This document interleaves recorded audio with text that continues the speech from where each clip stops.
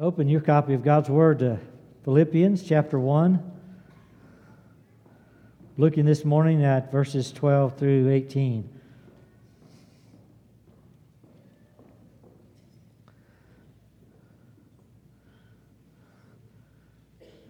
Good job on the clarinet, by the way. No goose call there. No. Hear now God's Word. I want you to know, brothers, what has happened to me has really served to advance the gospel, so that it has become known throughout the whole imperial guard and to all the rest that my imprisonment is for Christ. And most of the brothers, having become confident in the Lord by my imprisonment, are much more bold to speak the word without fear. Some indeed preach Christ from envy and rivalry, others from goodwill. The latter do it out of love, knowing that I am put here for the defense of the gospel. The former proclaim Christ out of selfish ambition, not sincerely, but thinking to afflict me in my imprisonment. What then? Only that in every way, whether in pretense or in truth, Christ is proclaimed, and in that I rejoice. I knew a guy in high school. He was a year ahead of me, so he graduated. I'm now a senior in high school, and he decided to just go straight into career. Didn't quite know what he wanted to do, but he knew he didn't want to go to college. So he signed up with one of the temporary employment agencies, and he loved it. He was thrilled. He had no aspirations to go anywhere else for a long time, because in a temp organization, they move you to a different company, like every week, depending on what the need of that other company was. And he liked that because it gave him a whole new audience to share Christ with. And I thought, I don't know anybody like that. But so he'd worked for a company. He says, I get to talk about Christ. They don't like me. They kick me back to the temp agency and they send me to another one. And I get to talk about Christ. And then they kick me to another one and I get to talk about Christ. And I said, man, unbelievable. You should have been a preacher or something. One day his car broke down on the side of the road. I find out about it the next day. I said, well, that must have been a bad experience. He said, no, man. He says, people came by to help me and I talked about Christ. I got to go to the shop. I talked about Christ. Got it fixed. Got things taken care of. Talked about Christ. No matter what his experience, he rejoiced, and he didn't have bad experiences because his purpose was to talk about Christ.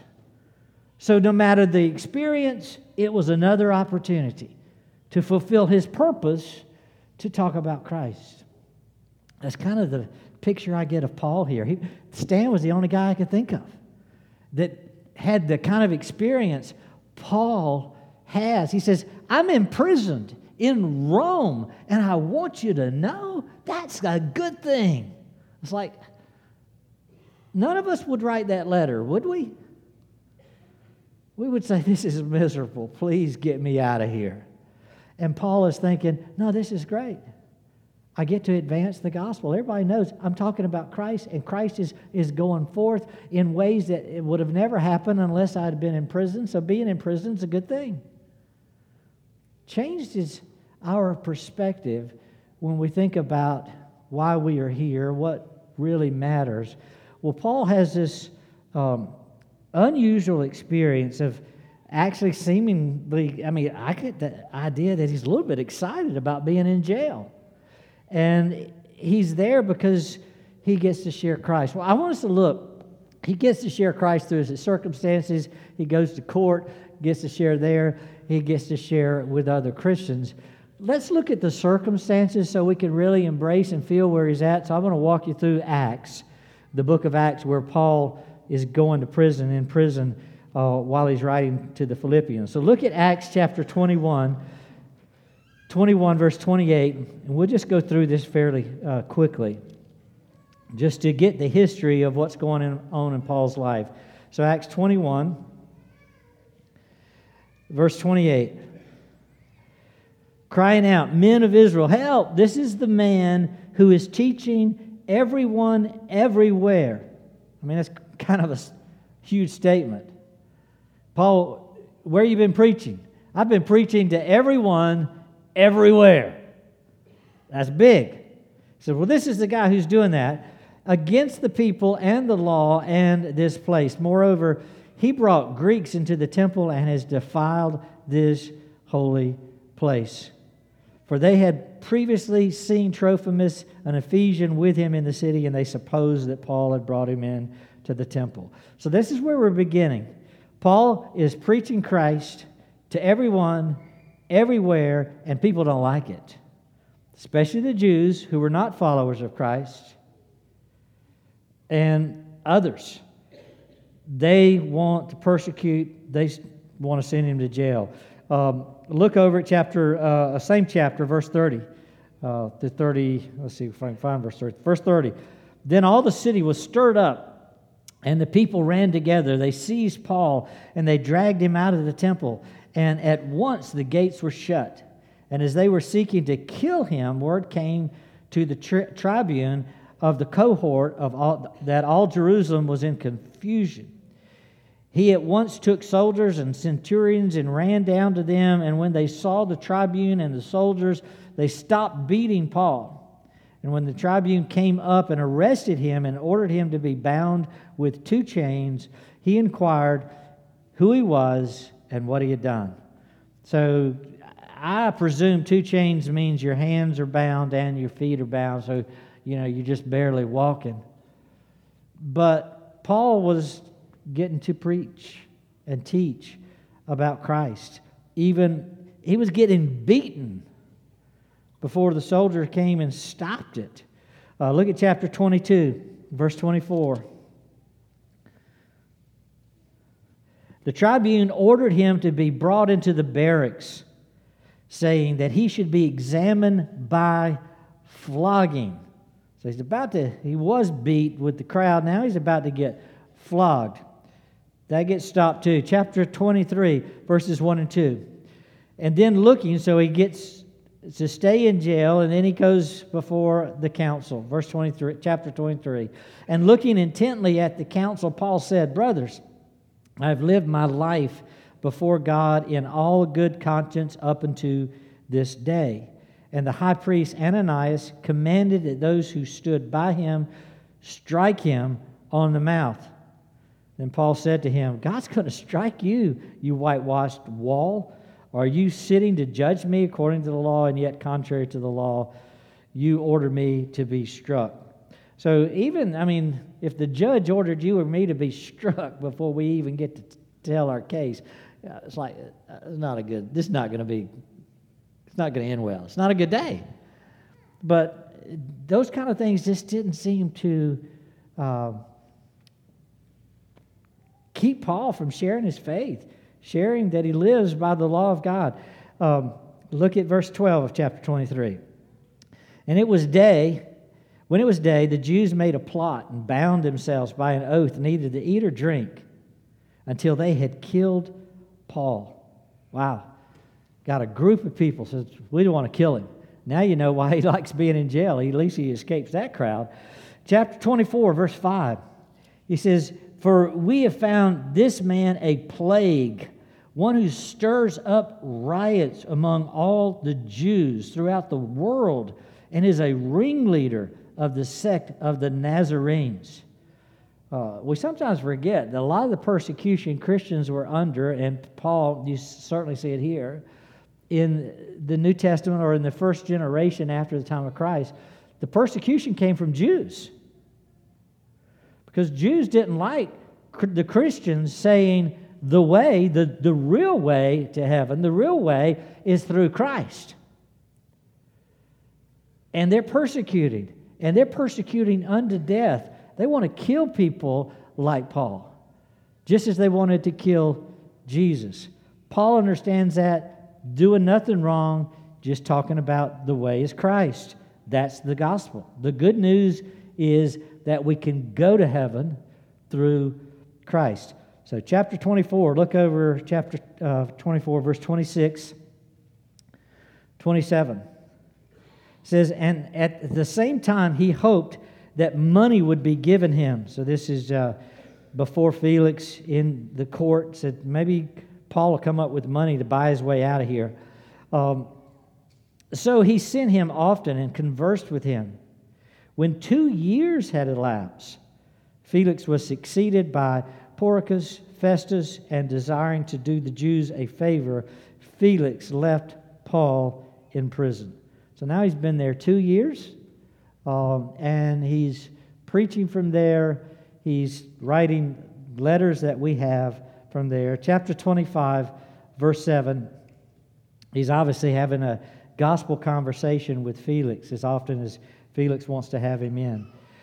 Verse 7, when he had arrived, the Jews who had come down from Jerusalem stood around him, bringing many and serious charges against him that they could not prove. So he gets his court case from time to time, and they still can't prove all the things that they're trying to prove about him. Paul's just in a fix over and over and over again. Chapter 28, verse 16. Let's end it up. Chapter 28, verse 16. Well, almost in. Let me do two passages here. 28, verse 16. And when he came into Rome, Paul was allowed to stay by himself with the soldier who guarded him. Look down at verse 30 and 31. He lived there 2 whole years at his own expense and welcomed all who came to him, proclaiming the kingdom of God and teaching about the Lord Jesus Christ with all boldness and without hindrance.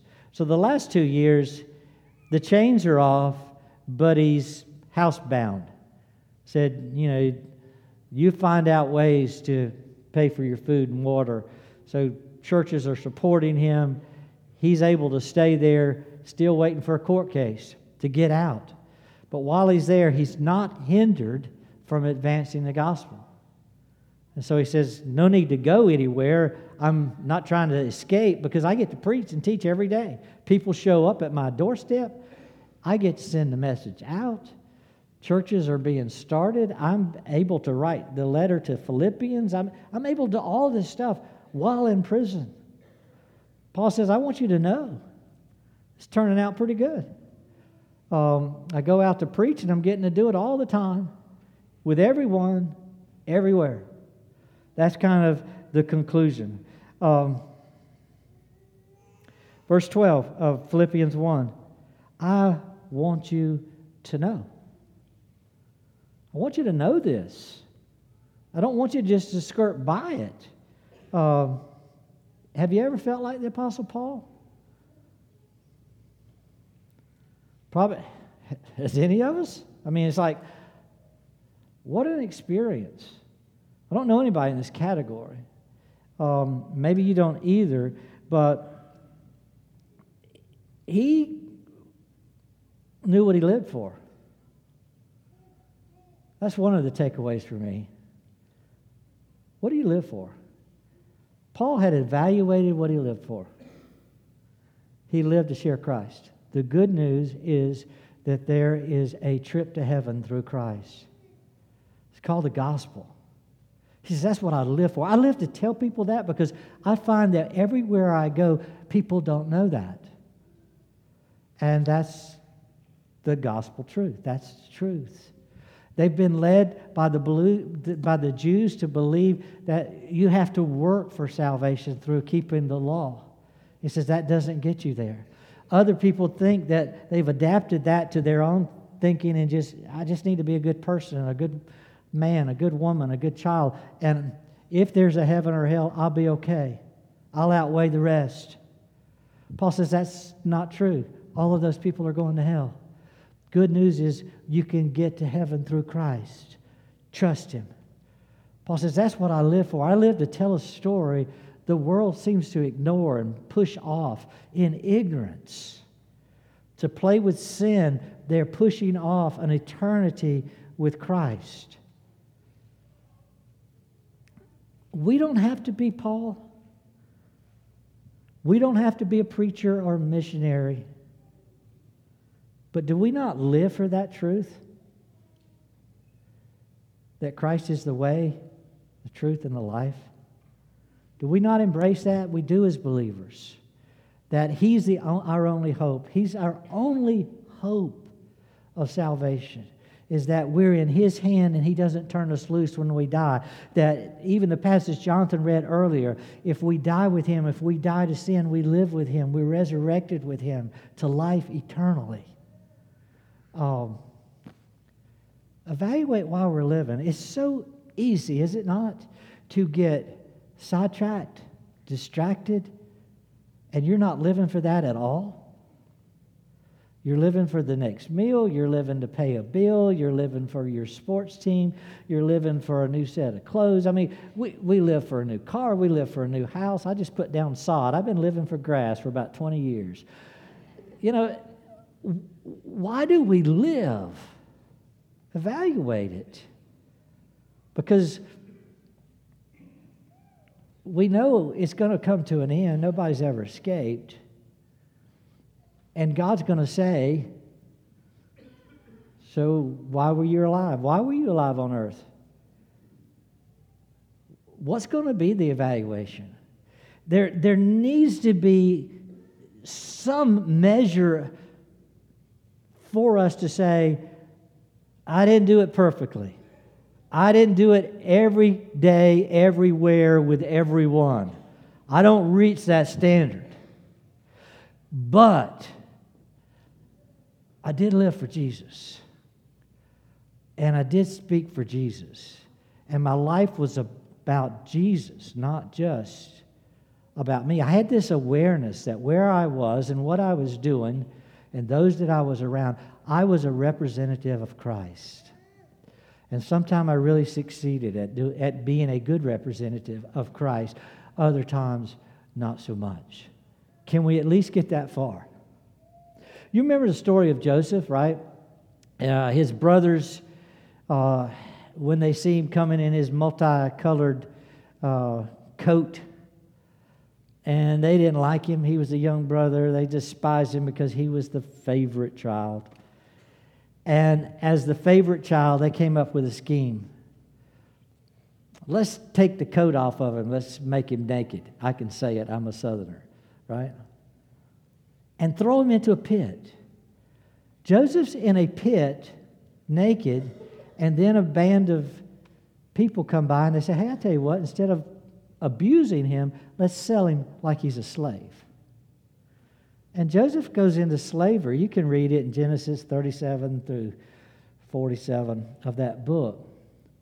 And he spends years in prison, a decade, moving from several different prisons. Do you hear him complain? Even when the brothers show back up, the complaints aren't there. Why? He had evaluated why he was here on earth. And he says, you brothers of mine, you meant evil against me. I saw it in your eyes, saw it in your heart, saw it in your actions. I know you wanted my demise. He says, but God made it for good. God turned it into good. I'm now the Savior of Egypt. I'm now the Savior of the Jews because God is using me. He used my imprisonment to train me how to lead in biblical Godward ways. And it's blessing the whole world. Different kind of advancing the gospel through Joseph. Can we be somewhere in between? Your circumstances. Don't have a pity party today. This advancing the gospel thing is, hey, I can do that anytime, with anyone, anywhere. I don't need my circumstances to be right. One of the things it teaches me, too, is I hear people say, I don't have. Don't have time, don't have ability, don't have money, don't have skill, don't have words, mouth, whatever. Paul is saying he is confined in prison. I don't know where you're confined. You might be confined in your speech. You might be confined in your finances. You might be confined in your abilities. Paul is confined. He's got, at points in the story, he's got chains on arms and legs, and he's advancing the gospel. So one of the principles I think we can get here is that even in your confinement and my confinement, the gospel can be advanced, not confined.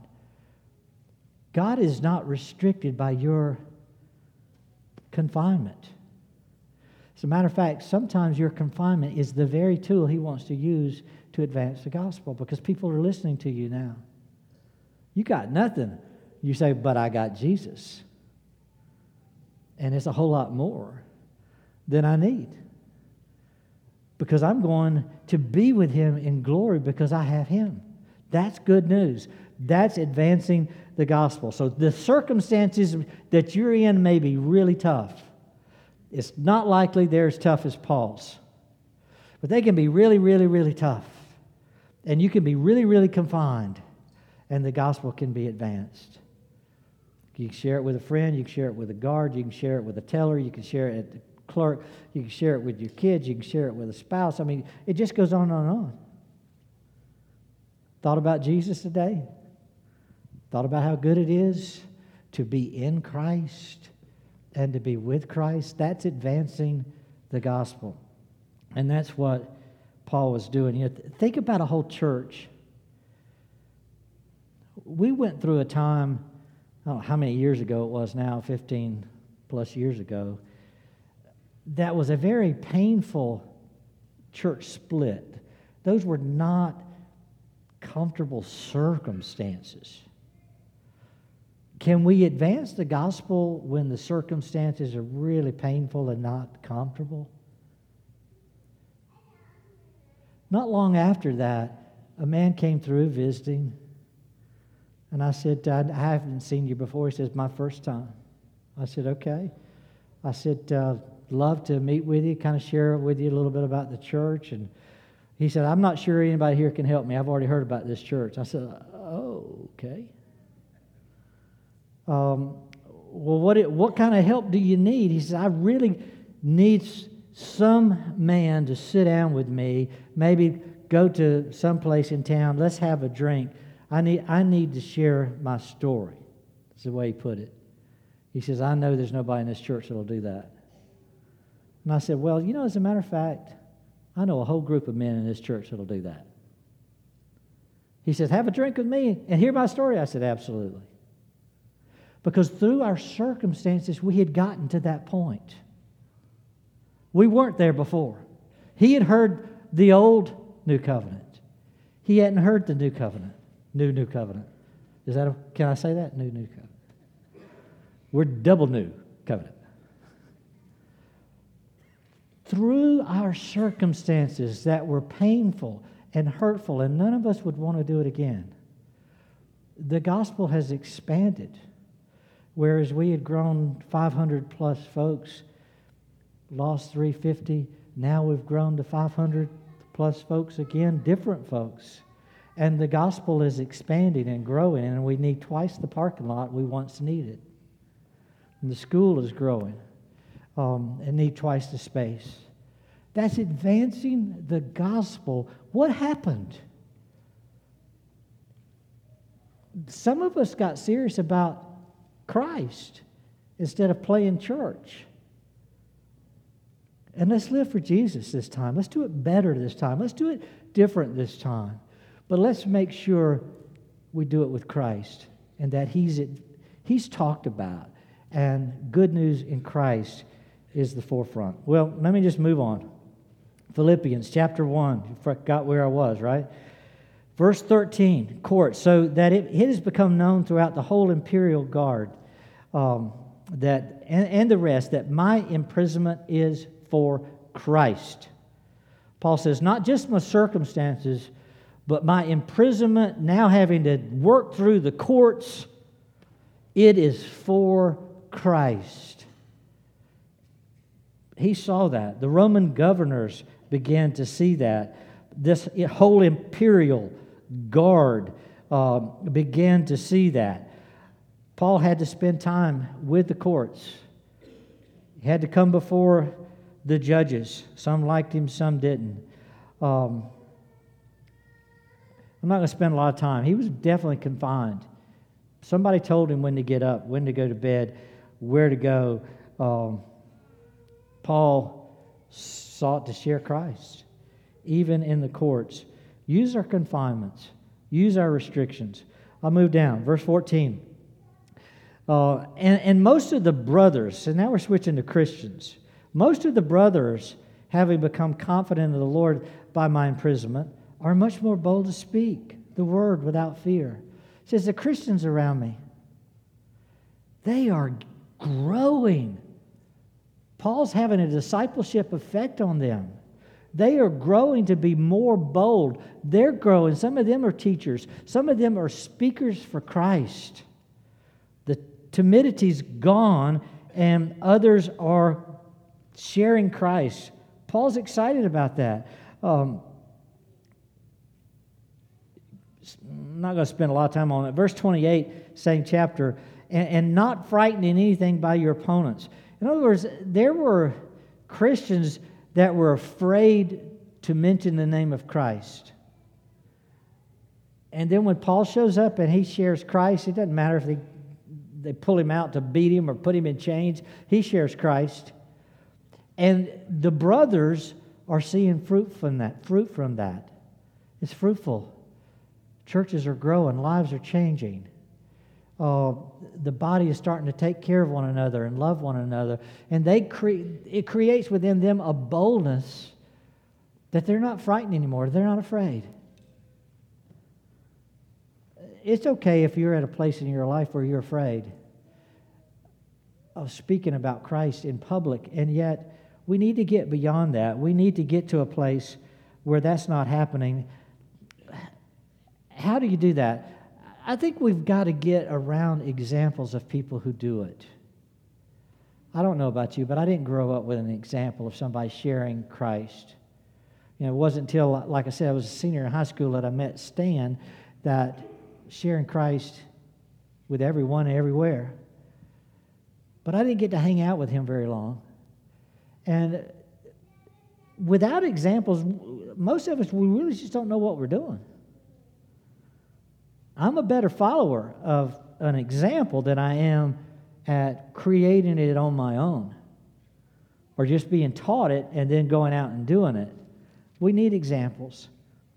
If you're sharing Christ, you can take someone with you. You can share your example with others. It creates a boldness in the body of Christ to continue to share Christ.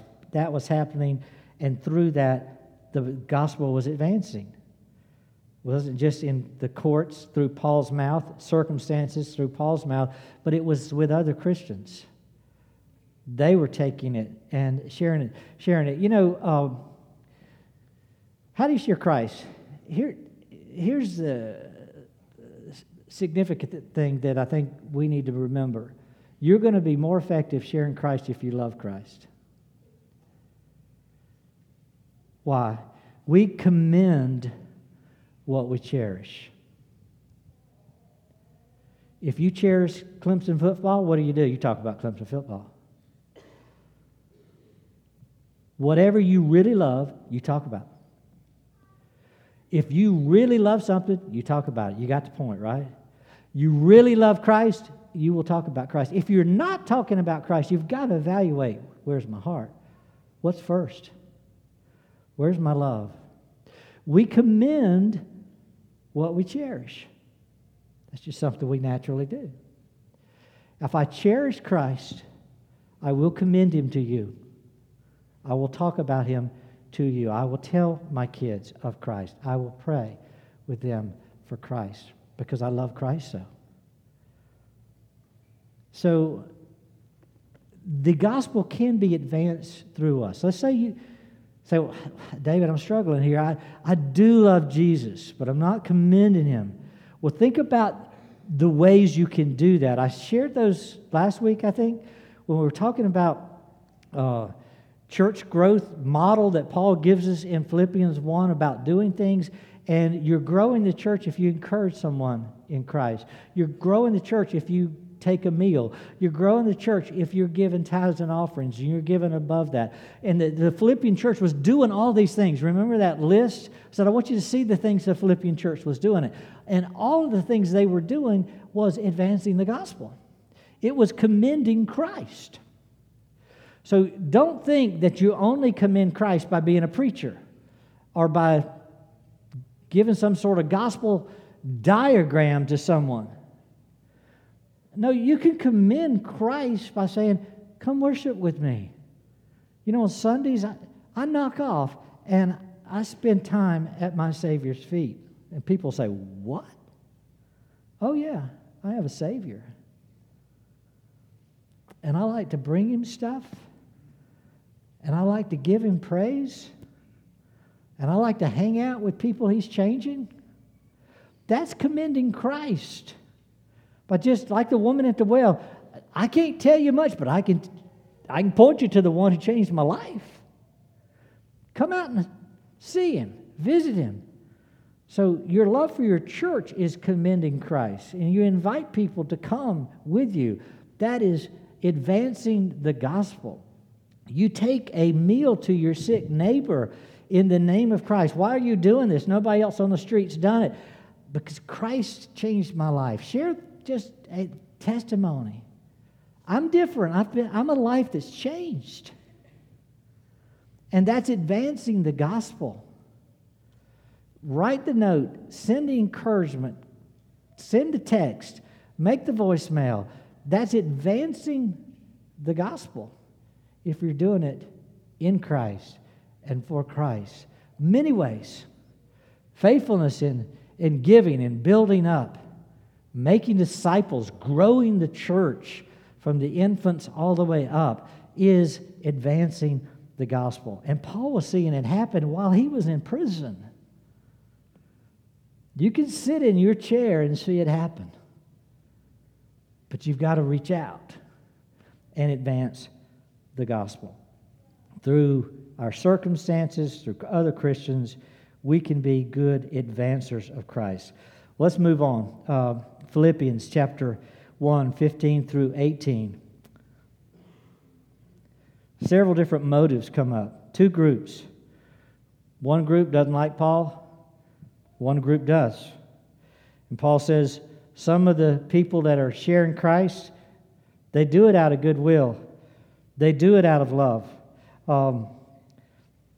Some, not so much. They don't have love for Christ. They don't really proclaim Christ with right motives. Those two groups still exist. Some people who get on the Christian bandwagon and they do something, even start churches.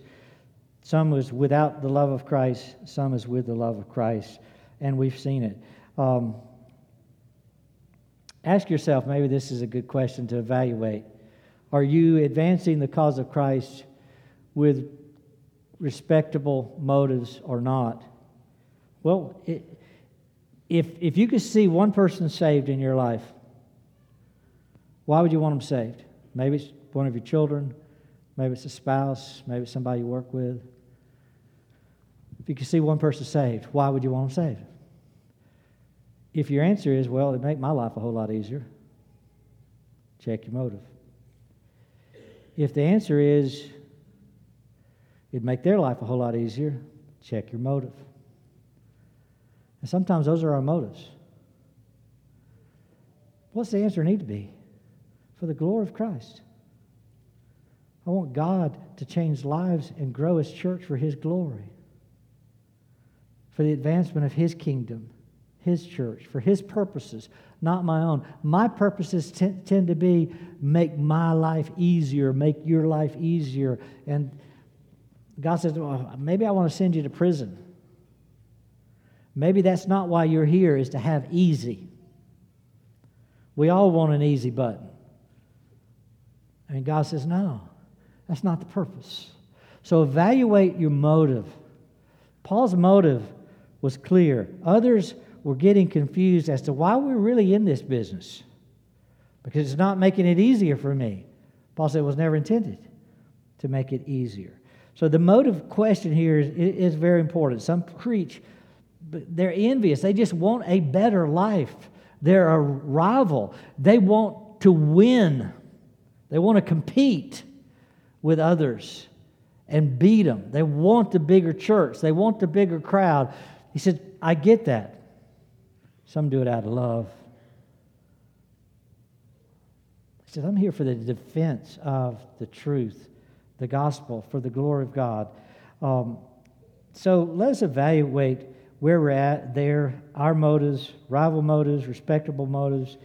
The result should be, verse 18, what then? Paul says, people are still doing it one way or the other. He says, only that in every way, whether in pretense or in truth, Christ is proclaimed, and in that I rejoice. He says, there's a sense in which we've seen the story in the Old Testament, even a dumb donkey could have a God-sent message. He said, I don't really care who's saying it, who's doing it, how it's coming out, just as long as it's getting out. The gospel's being advanced. We do need to evaluate our motives, and we do need to grow into a righteous behavior and lifestyle. But Paul says there's a sense in which I am so on this earth to advance the cause of Christ, I don't care how it happens, just as long as it happens. Just as long as Jesus is lifted up. It's King Jesus that I serve, and the world gets that. Paul's not talking about a different gospel here. That's Galatians 1. He says somebody's preaching a whole different gospel, they should be accursed. He's talking about the right gospel just done with bad motives. He says the motives need to be fixed. But I would just want to see Christ exalted and the church grows. How do we get saved? Romans 10:14, faith comes by hearing, and hearing the Word of God. We got to get the Word out. That's advancing the gospel, is getting the Scripture into others. Let's do the invitations. Let's share Christ. Let's share our example. Let's invite people to be with us. Advancing the gospel is not a Paul thing. It's not a preacher thing. All the brothers Paul mentions here, the church, it's a church thing. And as we as a church, we can evaluate that, think about that today. If somebody didn't do it in front of us, we wouldn't have it, right? Somebody shared the gospel with me. Somebody shared the gospel with you. Shared the gospel with me at a Methodist camp. Most everybody there were unbelievers. And yet the gospel went forth. I'm not sure their motives, but it went out. I know their motives were to trick me to be more involved in church because they told me that. They needed youth workers. And I was willing. They tempted me with pretty girls and sports. Just come, lead the camp. I'm not a believer. I shouldn't be there. I shouldn't be leading. They, come on. Bad motives. But while I was there, somebody wanted to share Christ with me. And my life changed. Because somebody somewhere told me what the truth was. And I'd been in church all my life and never known about Christ, how I needed Him, how I needed to trust Him. So maybe that's where you are. You've been in church a long time. So I never really evaluated while I was on earth what the message was. Trust Christ as your Lord. That means you serve Him as your Savior. He's the only hope, the only way to heaven. His righteousness, His works, His life have to be substituted for yours. Trust that. That's trusting facts really happened for your salvation. If you'll trust Him, you'll believe in Him, you can be His, and you can live for Him and have value and significance in all you do. Let us be that kind of church as well. Let's pray together. Father, thank you for this time to evaluate a very tough lifestyle of a very needed, persecuted believer that has led us over and over and over to Christ. Father, let us be those who lead others to Christ, regardless of our confinements, regardless of our gifts or abilities. Let us stop our complaining and start our exalting of Christ in front of others so their lives might know the truth, hear the truth, embrace the truth, and be yours for your glory and for your honor. Father, for those in this room this morning who have not yet made Christ their all in all, may they surrender completely to you as their Lord. May they trust you wholly for their salvation, for their ticket to heaven. Father, thank you for the truth that leads us there. Don't turn us loose, Lord. Convict us by your Spirit of your word and your truth. And we'll give you the praise in Jesus' name.